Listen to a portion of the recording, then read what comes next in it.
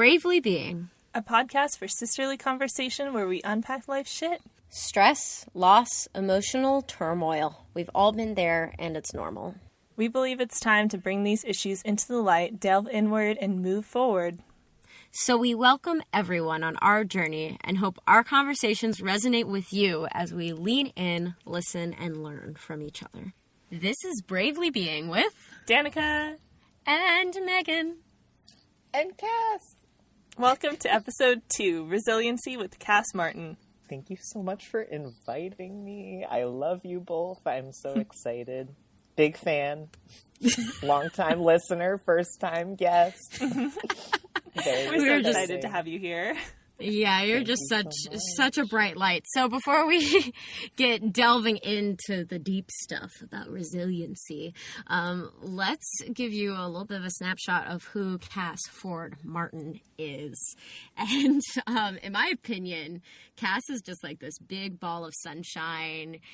Some words that come to mind when I think of Cass Martin is that he is just so positive, intelligent, kind, and strong. And I just, my heart explodes when I think of Cass Martin. He is a proud gay trans man who is an advocate for the LGBTQA+ community and for music education. I actually met Cass I would like to think maybe on the cusp of your turn towards public policy from music education. We were both interning with the National Association for Music Education in DC during the summer of 2018. And Cass was in college at Smith College, representing the only boys at Smith College. And I was out of my first year of teaching. And so Cass and I shared a cubicle. And man, that was just such a fun summer. I would always share a cubicle with you, Cass Martin. I wish we still shared a cubicle, Megan. I really do. No cubicle has been the same since. No, I don't think I would survive being in a cubicle with anyone else. Oh, right back at you. I miss you every day. And that was such a sweet introduction. Oh my gosh. You didn't tell me I'd be getting teary so early in. You're so nice. Thank you so much. It doesn't stop there. Oh no. This year, Cass started the Paula Ford Martin Memorial Fund, a nonprofit created in memory of his mother who passed away from breast cancer in March 2020. The Paula Ford Martin Memorial Fund provides scholarships to LGBTQ+ students and their allies in Middlesex and New Haven, Connecticut. In addition to this, Cass is also pursuing his master's degree in public policy from the University of Massachusetts, and he proposed to his super cute fiancée, Jessie, this year. Congrats. Thank you. I'm so excited. No pandemic wedding. We are waiting for the record. Romance. Thank you so much for having me. I'm so excited. And thank you again for the beautiful introduction. That's so kind. I don't think I've ever had an intro that long for anything before. I feel very important. Well, you are worthy. You are. Is there anything you want to add to that? I'd say I'm living in Haydenville right now. It's a little village in western Massachusetts. Jessie and I are trying to stay sane by going on lots of hikes. Sometimes we take the cat out on a leash when it's warm enough. So if you ever spot us, say hi. It'll be pretty obvious. Cat on leash. I love that about you, taking your cat so on a much. leash. Like, you have to be a very special person, and He's you got to are. experience the outside world. I wouldn't deprive him of that. Of course not. So, doing an episode about resiliency, in my thinking about it, made me look up the definition of resilience. That's the good student in me. And so I thought I would share that as we kind of delve into resiliency and what it means to us and what we have learned to become resilient. And so resilience, the capacity to recover quickly from difficulties, toughness, the ability of a substance or object to spring back into shape, elasticity. I probably messed that one up. Did I say that right? Elasticity? That's a hard word. Yeah. And Danica, when we were talking about questions to ask you, really liked the sentence of resilience that they used in the definition. Nylon is excellent in wearability and resilience. All right, nylon. I just like that they equate resilience with nylon. So That's so funny. And only nylon, you know? And then the other sentence they use is the often remarkable resilience of so many British institutions. Of course, it's not American institutions. Gotta be the British institution. So resilience. But, you know, in reading these definitions, I kind of thought they were inaccurate. Like, those aren't when I'm thinking of how I define resiliency, it's not really in line with what I read. So, Cass, what is resiliency to you? Well, to me, I also think that the definition falls a little bit short. I think that definition implies that to be resilient, you have to just sit there and kind of withstand anything that gets thrown at you by the world. And that's not always true. I think that resilience is just being able to take care of yourself, even when you don't want to, even when it's really hard, even when we live in a world that doesn't really lend itself to self-care. I think that that's a much more positive, kind of healing-oriented definition that doesn't imply that we have to sit there and take all the crap that the world throws at us. Wow, that's beautifully put. Thank you. It doesn't make reference to nylon, but that's okay. We'll forgive you for that one. This but yeah, podcast I is completely actually agree. Only about nylon, so Yeah. sorry. That's okay, all I can't resiliency is blame you. limited to on the internet. So, starting at the beginning, as most good stories do, tell us about the early moments in your life that fortified you to be the resilient little fuck that you are today. And, and also, in our first episode, we talked about our personal origin stories. Could you give us like a summary of yours? And I don't know, just basically why you think that we chose you specifically for this podcast. Oh, thank you. Oh my gosh. Well, origin story. I was born in Minnesota, really cold. I lived there at the beginning of my life before my parents moved me to Rhode Island. My mom was a super hard worker. She was a print broadcast journalist. She was a writer. She was an editor. She was always working multiple jobs at the same time. My dad was not as much that.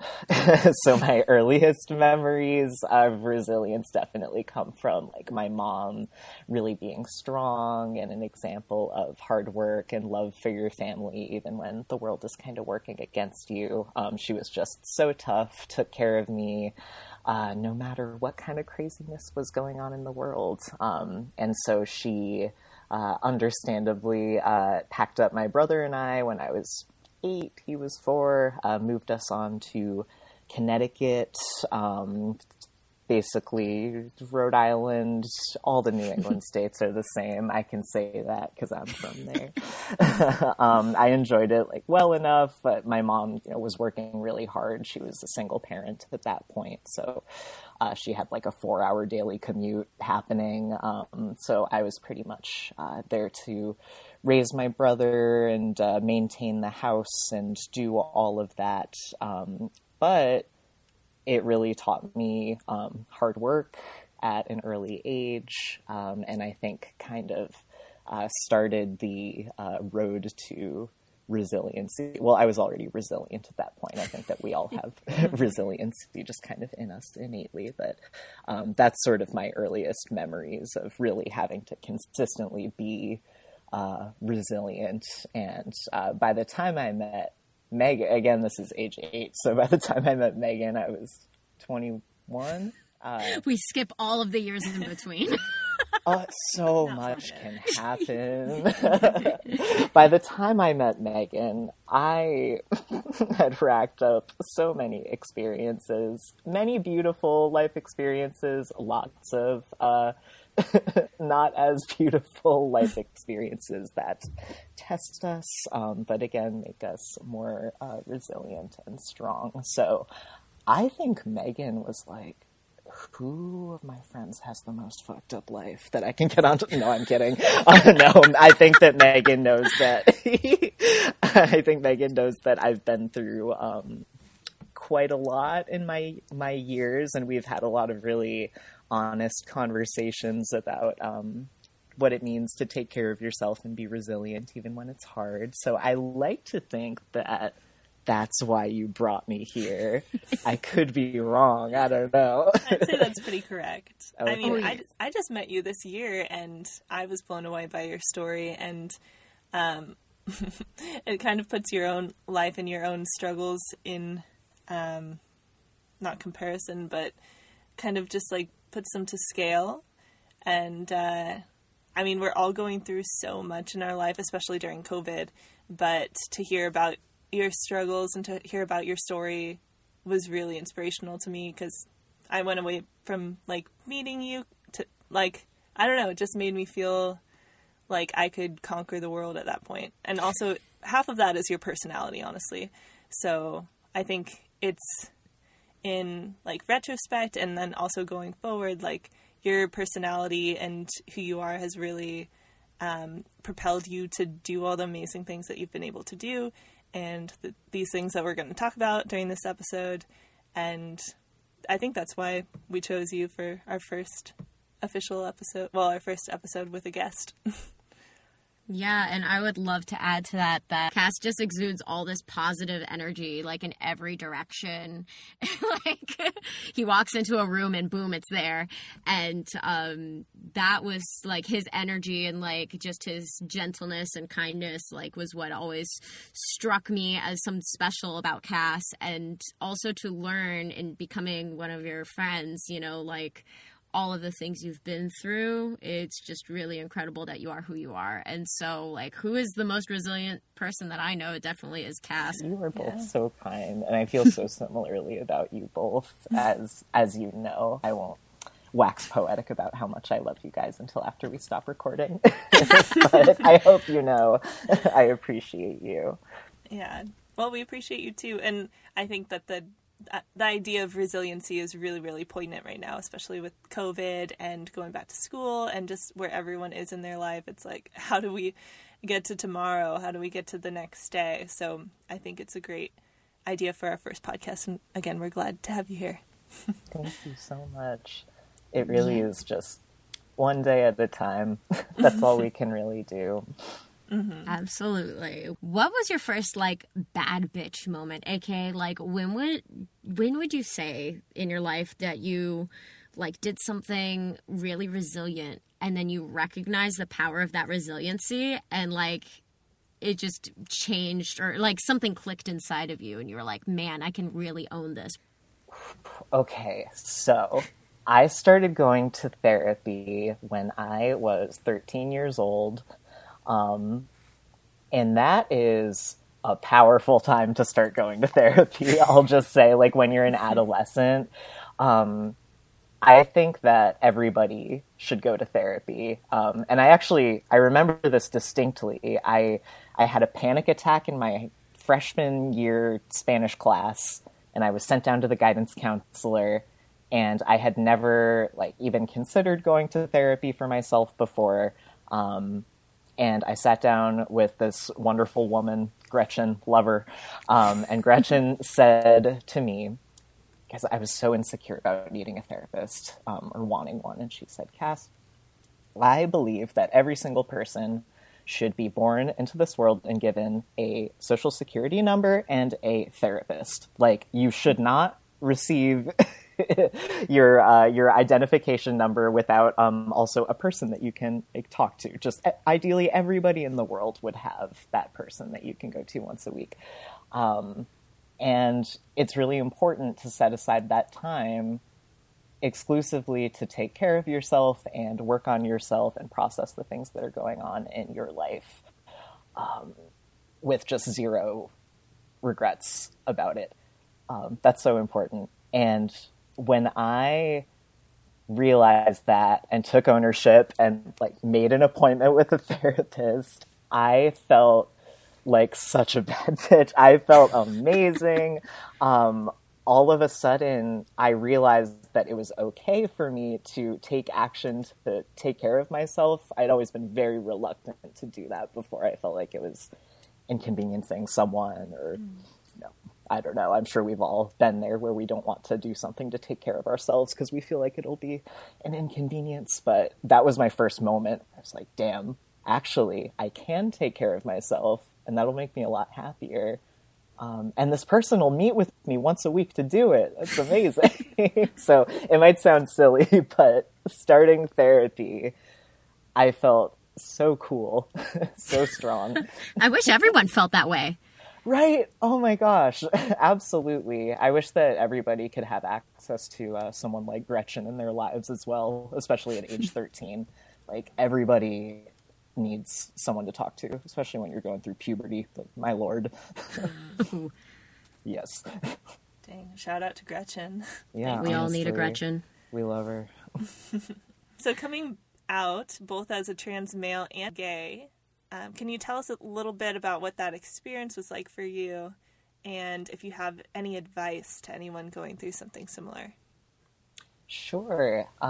So I will just say, coming right out of the gate, for clarification, so I'm a trans male, which is where you're born, like where you're assigned as a female, and then you recognize that you feel something different within yourself. And now I proudly have the M on my driver's license and all that jazz. So I'm also a man who likes men, which makes me a gay. And I know you guys are pretty firmly understanding of that, but some people get really confused when you use trans and gay in the same sentence. They're like, what? You can be both at the same time? I thought gay was a gender. And I've had some amazing conversations, but that's it in a nutshell.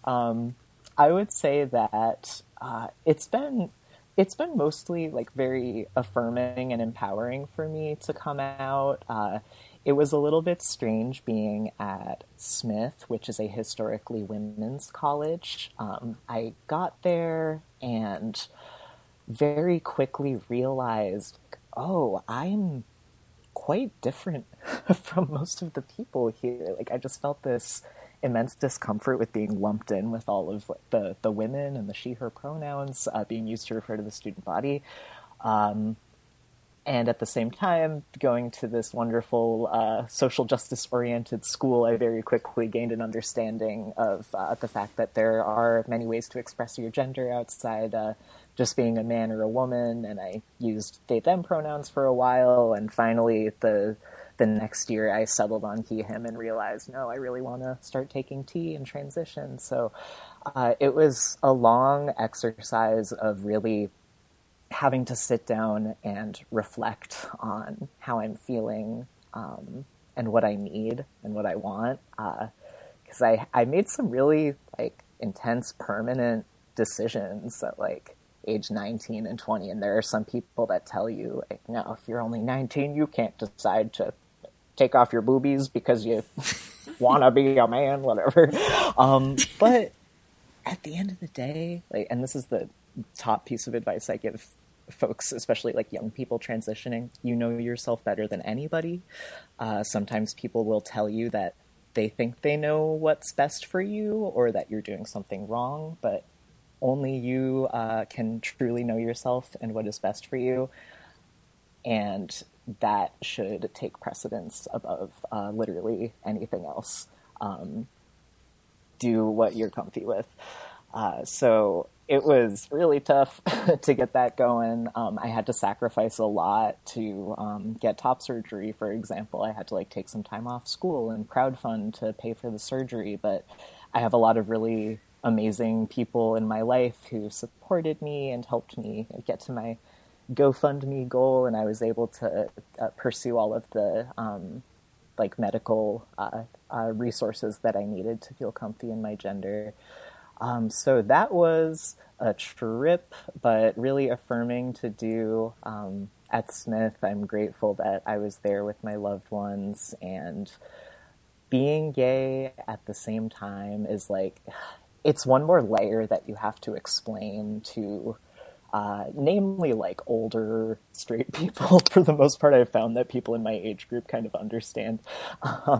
And I hope I don't alienate any of your older listeners. But, I don't know. We're actually really popular at retirement homes. So sorry. No, I just find that folks already kind of have a tough time understanding gender, and then you add like being gay on top of it, and they're like, what does that mean? So you were a lesbian and now you're a man? Like, that was something someone asked me once, and I was like, how did you get that from? So I guess the next piece of advice for someone going through the same thing is exercise patience if you can.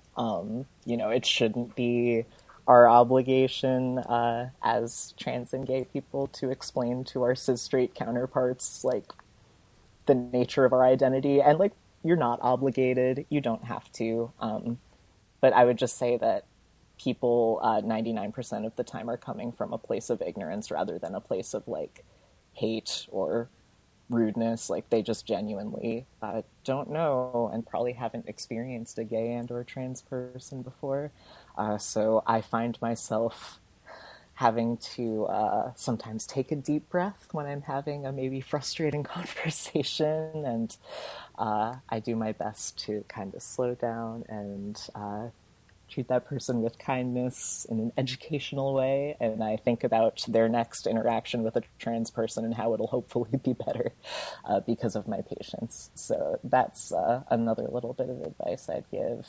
Well, I would say I feel like there's nothing more resilient than a person who is being who they are unapologetically, and especially people who come out. Because I think when people, especially straight people coming from my perspective, I'm in a relationship with a man, coming from that perspective, like, I don't think some people understand that when someone comes out, you come out over and over and over again, like, it's not just like a one and done. You're always going to have to come out to someone. So do you have anything to attest to that? Oh, big time. Actually, even just my name. So my dead name, which is the name that you were born with, and you hypothetically like kill it in lieu of your new gender affirming name. So Murder.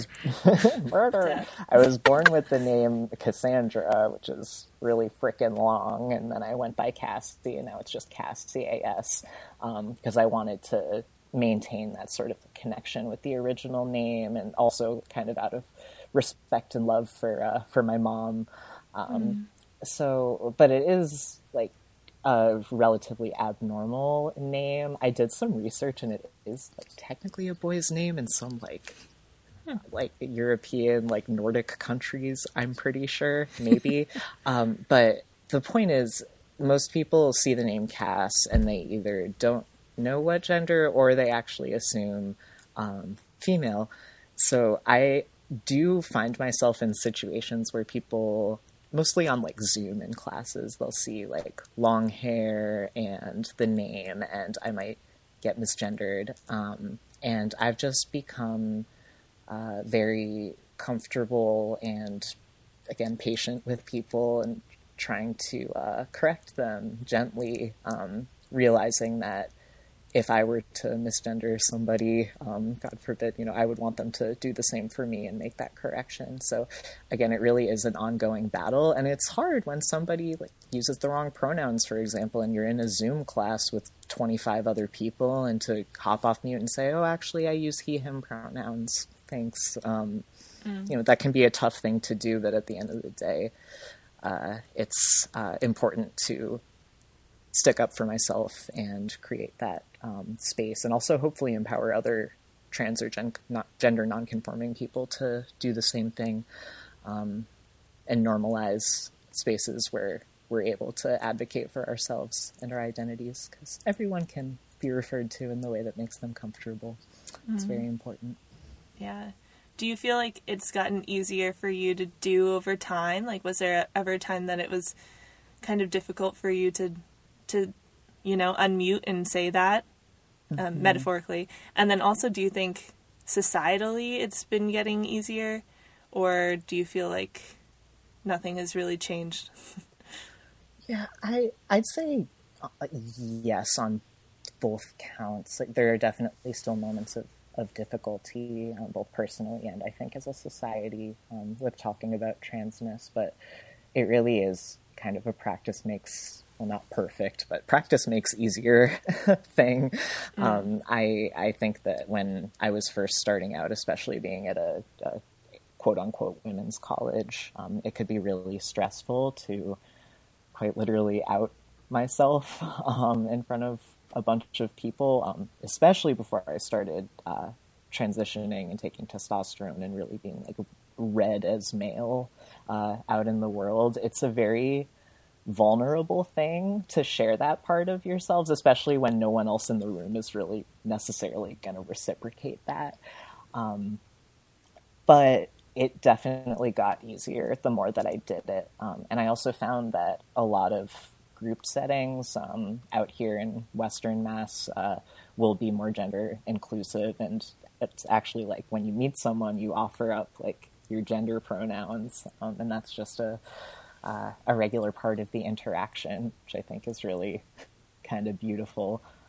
Yes, absolutely. And I would also like to add to that, in the classroom, this is really interesting because this is probably the first year I've taught at a school where we've talked about really respecting each individual student as it pertains to pronouns. And we've been encouraged, and we continue to encourage members of our staff to always open up that space and ask for student pronouns. And it's really cool to see how that's a change that really just happened just the past couple years in my teaching experience. And so to see, like, as you were saying, in some group settings, like it's becoming a norm of offering up our pronouns. Like that's something we all need to kind of take the lead on doing, even in social group settings, because if we can change that culture, like that could make this space so much more safe and comfortable for everyone.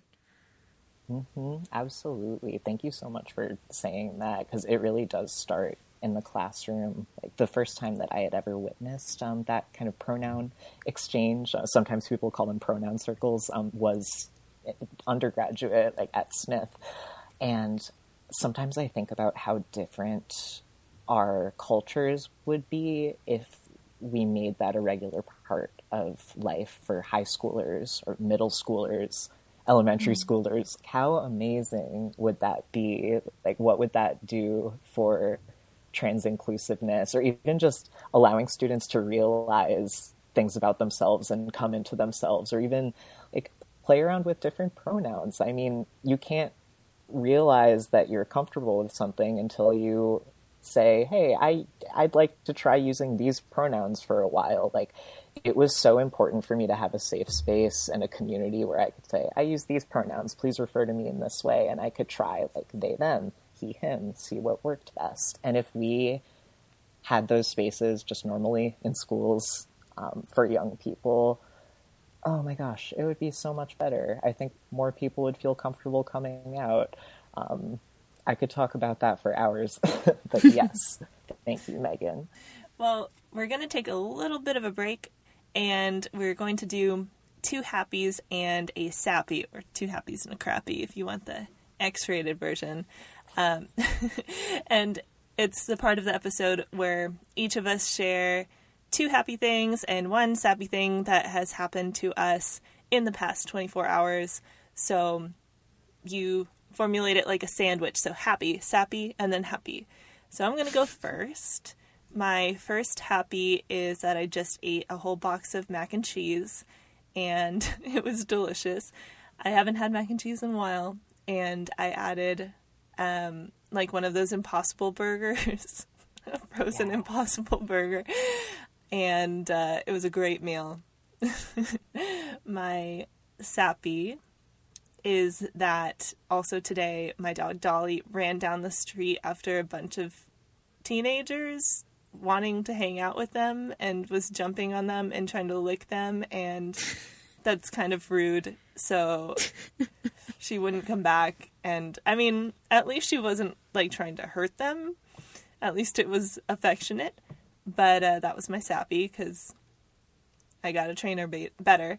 And then my other happy is that I get to talk to you guys today. Sorry if I took your happy, but darn it. It's a pretty big happy. I'm excited. We've prepared for this episode quite a bit, so I'm happy that we've gotten the ball rolling and that it's happening. So yeah, those are my two happies and a sappy. Awesome. Cass, do you want to go next? Sure, I can give it a shot. So my happy is that I woke up next to my beautiful fiance. What a gay thing to say. But wow, I mean, how can you not smile? My crappy is that I had to drop one of my classes. That was interesting, so it was kind of a bummer, but less work for me, so it's also kind of a happy. And I'm just going to have to double up on Danica's other happy and say that I'm so thrilled to be on this podcast with you both. It's hard to top that. Love to see your faces and hear your voices. So really, it's one happy and one sappy, and we all share the last happy. Exactly. A collective I love it. Happy. True. So much happy. Well, right before this episode began, my new Papasan chair was delivered, and I was talking to Cass and Danica about it right before we started recording, so that's definitely my happy. And my sappy is, this is also kind of like what Cass said, like it's like a sappy, but it's also like a happy. Earlier I got a little overwhelmed. I'm planning my wedding, and we just decided we are maybe going to get a videographer, and so there's been a lot of like emails back and forth with a videographer and with a catering company and with our like design plan with our planner, and so I was a little overwhelmed by that earlier, but also really excited because, man, looking at that catering menu, that food's gonna be good. Yeah, so I guess this brings us into our next point, your nonprofit, because wow, you've been hustling in 2020, and you've really made it into what would be a very painful, horrible year into something that you can look back and say, hey, I was actually really cool and did a lot of cool things, in 2020. And one of these things is creating this nonprofit in your mother's honor. So while this work is surely rewarding and also brings you closer to the memory of your mother, it must also be extremely mentally and emotionally taxing. So how have you stayed afloat throughout all of the successes and the hardships of this? Yeah, that is such an important question. It's really an ongoing struggle. I definitely don't have it all figured out yet. I have a really amazing therapist, a very talented guy that I see every single weekend. I never miss an appointment because, again, it's really important that I keep the work going. I think that when we experience a trauma or a major loss, we kind of respond to it in one of two major ways, both of which are valid. We can either kind of lie down and rest and be still and really process that loss, or we kind of end up in sort of overdrive mode, which I end up doing. I work until I don't have to think about the difficult thing anymore, which, as you said, Megan, can be a blessing. It can really help to create something meaningful out of a really tough time. At the same time, it's really easy to lose yourself in the work and just stick your head down and end up ignoring some of the other really important parts of healing. on one side of it, you're just kind of trying to get through every day and just make it to the next one. But on the other hand, you do want to maintain like a growth mindset, I guess. Eventually you don't want to just be like slogging through every day. You want to be able to see the light at the end of the tunnel and feel like you can keep on growing and creating more space for self-care for yourself. So I think that, to be completely honest, I really feel like for a very long time, even until just now, I was sort of in that just get through the day space. And only now that we're coming up on the year mark am I able to really start to hold myself more accountable to make self-care like the top priority, if that makes sense. So for me, that looks like, setting alarms every 30 minutes on my phone, which sounds ridiculous, but I literally need to do that. So I'm reminded to snap out of my work or whatever I'm doing and do like a physical check-in. So I'll literally like stop what I'm doing, scan head to toe, and think, okay, like, are all of my physical needs met? Am I upset right now? What do I need? Because sometimes those needs don't make themselves known until we literally like take the time to interrogate ourselves and figure out what's going on. At least for me, my body definitely suppresses some of the things that it needs.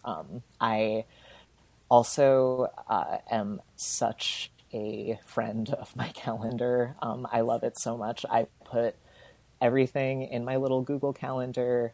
If you have a planner, whatever you use, totally valid.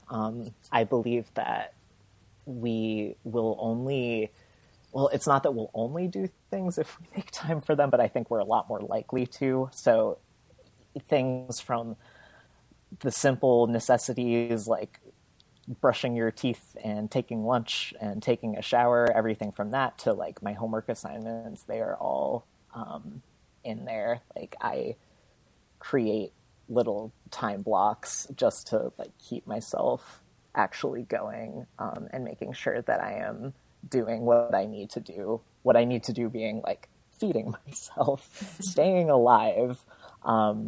It's really amazing the things that your body will forget about when you're, 10 pages deep in a report or something for school. So again, seems basic, but prioritize the necessities of life. Yeah, it can be difficult. Yeah, beautifully put. And also, you had talked about having a community and a support group around you from when you were coming out, and also just in the trans community. And I know you found a community through your nonprofit as well. Can you speak to that and like how you found those people and how you've cultivated those relationships and kind of what those relationships mean in terms of your personal resiliency and kind of therapy and mental health? Yeah, sure. So it's very much still growing and in its early stages, but the nonprofit has really been an amazing opportunity for me to see what's going on in my community, which is so critical during this time of isolation and COVID. It can be difficult to see one another literally in person. I was very much, Megan can attest to this, I was very much like anti-technology and anti-social media, but I also like recognize that it's a very important part of running an organization and maintaining a nonprofit and fundraising in the 21st century. So I begrudgingly made an Instagram and a Facebook and everything for the nonprofit. And just having the opportunity to follow other nonprofits, community centers for LGBTQ people, and then just the other young queer folks that are doing amazing work for their communities. It's so inspiring to me. I think that these days it's really easy to feel like you're alone in the world when you're not seeing people face to face. can feel even more isolating when you have these like issues of identity at play, feeling like you're far away from your community, your family in the case of queer people. But this has really allowed me to feel closer to them, also in a way that lets me keep my mom's name going, which is really wonderful. It's also giving me a chance to connect with some of my amazing queer friends.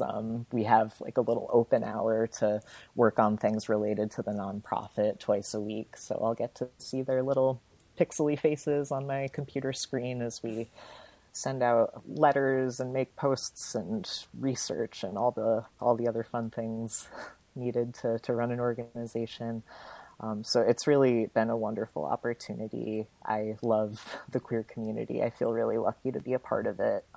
And we are paying out the first scholarships in June. So I'm especially excited to give people in my community money during this wacky period of time in between high school and college. It's like really financially the worst. So I hope we can make it easier for some folks.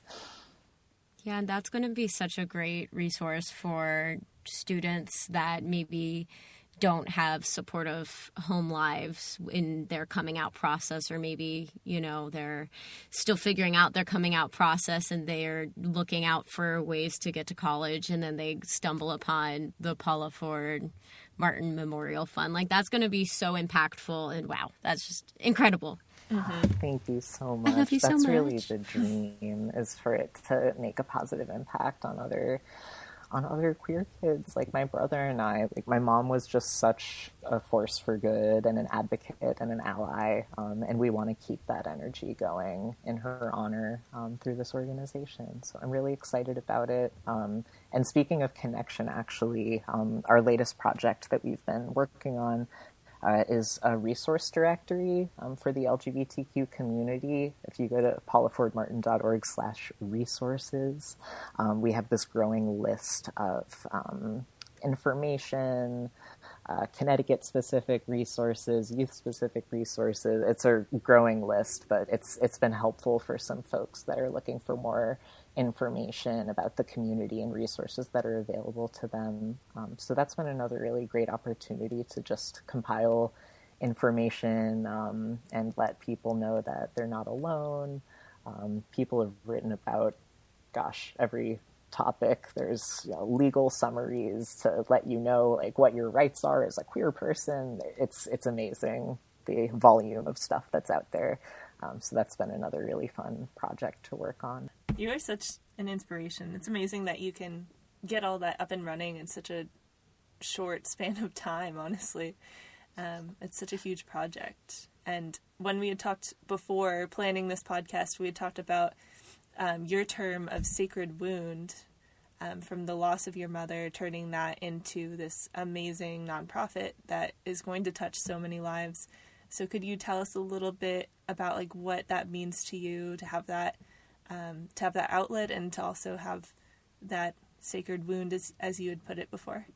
Yeah, absolutely. I have to credit my dear friend Rachel with the term of sacred wound. She's a dear friend of mine, and the first person I met after losing my mom, who had also like lost a mother in similar circumstances, and just finding that connection, even though it was months after the fact, was so important and healing for me. So shout out Rachel. But she told me that when she thinks about the loss of her mother, she considers it her sacred wound, because it's, of course, this horrible, painful void in your life. You know, this person that you loved so much is now gone. It's a horrible wound, but at the same time, it's sacred, because through that loss, you're able to access parts of yourself that never would have been available to you otherwise.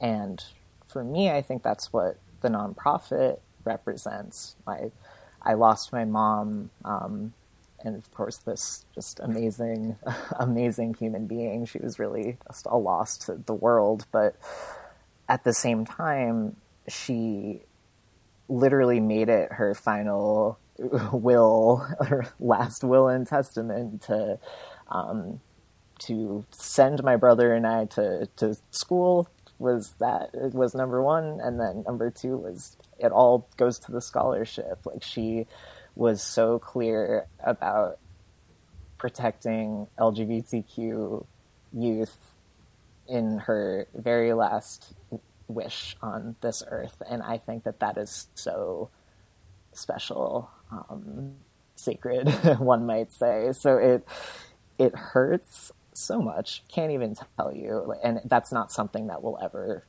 go away.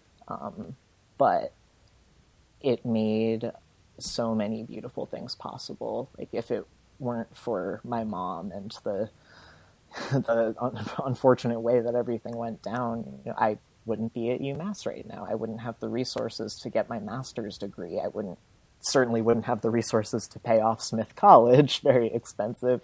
And the Paula Ford Martin Memorial Fund would not exist. So, again, I certainly wish that she were still here, but at the same time, I am really grateful that she made it her life's work to keep kids like my brother and I, feeling happy and empowered and safe and mothered. We're gonna be, mothering one another, even though she's not there to do that right now.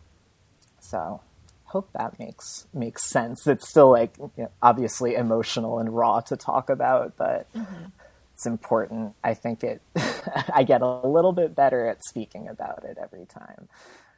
If that's not resiliency for you, I don't know what is. Thank you, buddy. I appreciate you. I mean, she was freaking resilient too. It's worth mentioning, actually. So my mom had stage 4 metastatic breast cancer, and we were told when she was diagnosed in 2015 that she would maybe make it a year. And she, again, diagnosed November 2015, I believe, and passed in March of 2020. So that's a really long time. She outlived a lot of people, vast majority of folks with an illness of her stage. And I really do believe it's a testament to her resilience and just the strength of a mother really wanting to see her kids graduate from college and high school respectively. It's a really powerful thing. Yeah, absolutely. And I remember when I met you in the internship, you would always refer to your mom as Paula. Yeah. And I always remember, oh, Paula, she's so great. And it took me a second. I remember the first time you said that to me, I was like, wait, is that his mom? Referring to her by her first name. And so that was something that was always stuck out to me. Your love towards your mom and your family is just really commendable. My mom is a star. She's kind of like a celebrity in my mind, which is where the Paula reference came out of. For some reason, it feels more reverent to feel like, yes, Paula, the queen. Yeah, well, you definitely have a lot of her fire in you and everything that you've been doing, and just the way that you have chosen to live your life and continue her work, because that was your choice to continue that and to dedicate and devote so much of your time to the Paula Ford Martin Nonprofit Foundation. So it's amazing. I sound like Trump. So oh my God. Okay, we got to cut that part out. It's amazing. And just because you said that, we're going to keep it. It's amazing. I kid. It's huge. It's huge. It's going to be brilliant. It's incredible. They're going to be the most bigly, the most brilliant, the smart. Everyone's been saying it. People have said it. People have been saying it. It's going to be huge. Okay, we can't cut it out now. This is a turn that I did not expect on our resiliency podcast. It's going to be resilient, bigly. Very bigly strong. Vagina. Episode. Vagina. Oh my God. Perfect. Sorry, just one little anecdote. Go ahead. He pronounced Nepal, during an international, foreign affairs meeting thing. He pronounced Nepal nipple at one point when I was there, and it was just like, oh my God. Of course he did. Oh. I mean, it's not super surprising now, but at the time it was really embarrassing. So at the end of each of our episodes, Cass, we like to do something called Rhyming with Cass, sass. I guess the best way to wrap what sass is just what would be like a piece of information that you would give a sister or a mister to save them from stress, from your experiences that you've had with resiliency and the things that have made Cass Martin Cass Martin. How would you impart your almighty wisdom to our viewers or listeners? Oh, my almighty wisdom, Megan. My goodness. You're so kind. I think of you so highly. Oh my goodness. Well, my wisdom is definitely not almighty, but I so appreciate your confidence in me. I will say, well, actually, the wisdom I am going to share is very mighty. It's been shared with me by many a therapist. So your body knows everything. Your body holds all the stress that's in your brain and all of the bullshit that is flying around in your life. All of the stress manifests throughout your whole person. So whenever I am feeling overwhelmed, I try to change something like about my surroundings to like kind of snap my body out of the stress mode. And I learned recently that I'm going to mispronounce this, olfactory, I think it's olfactory. Olfactory, right? Yeah. The nose. That sense, the smell. Something about its like wiring in your brain basically makes it more amenable to like a hard reset. These are not technical terms at all. My therapist would be disappointed. But long story short, if you're feeling really stressed, smell something nice and it will trick your brain into thinking it's in a field of flowers. I like to light incense, or sometimes if I'm going out and I'm feeling anxious, I'll put like a little bit of lavender or something on the inside of my mask. That can be helpful. But the mind is a child and you can trick it into thinking that it's okay again by smelling something nice or breathing slowly, or I'm sure that there are a million other tools. But yes, I hope that this saves a sister or a mister from stress one day. Yeah, that's a great piece of advice. And I mean, the body does really keep the score. You know, it's keeping all of that trauma or those experiences in physically. And yeah, thanks for sharing that. I didn't really connect those two, but it makes sense with this sense of smell and then kind of as a reset. Yeah, it reminds me of Burnout, which I actually just read and mentioned in the last episode, but read like last month. And I feel like some of the things that you just said resonate so much with that. And I think about how I was like 26 years old when I figured that out, like this nugget of information that you just imparted. And I feel like I want to like shout it from a mountaintop and tell everyone, because I feel like some people really don't know that your body holds and does keep the score. You know, it really does hold all of the things that we experience inside of it. So it's so important that we take care of ourselves mindfully and consistently. Yes, it is so real. It's amazing how just like striking a 30-second power pose can trick you into thinking that you're feeling powerful because your body is in that position even when your mind is not. It's really good stuff. And I'm going to have to read that Burnout book because I think that's like the 10th time you've recommended it to me this week, Megan. I think everyone after listening to these 2 episodes will have to. I'm looking it up right now. Yeah, also The Body Keeps the Score is a great book as well. Yes. Yeah, so I think that's pretty much it. Thank you so much, Cass, for being on the show. And if you guys, our listeners, our loyal, devoted listeners, would like to donate or just check out the Paula Ford Martin Fund, you can go to paulafordmartin.org/donate if you want to donate or just check it out. And also make sure that you like and subscribe to our podcast, Bravely Being Podcast. And we also are on Instagram. So check us out there. Woohoo. And thank you for bravely being with us today, Cass. Thank you so much.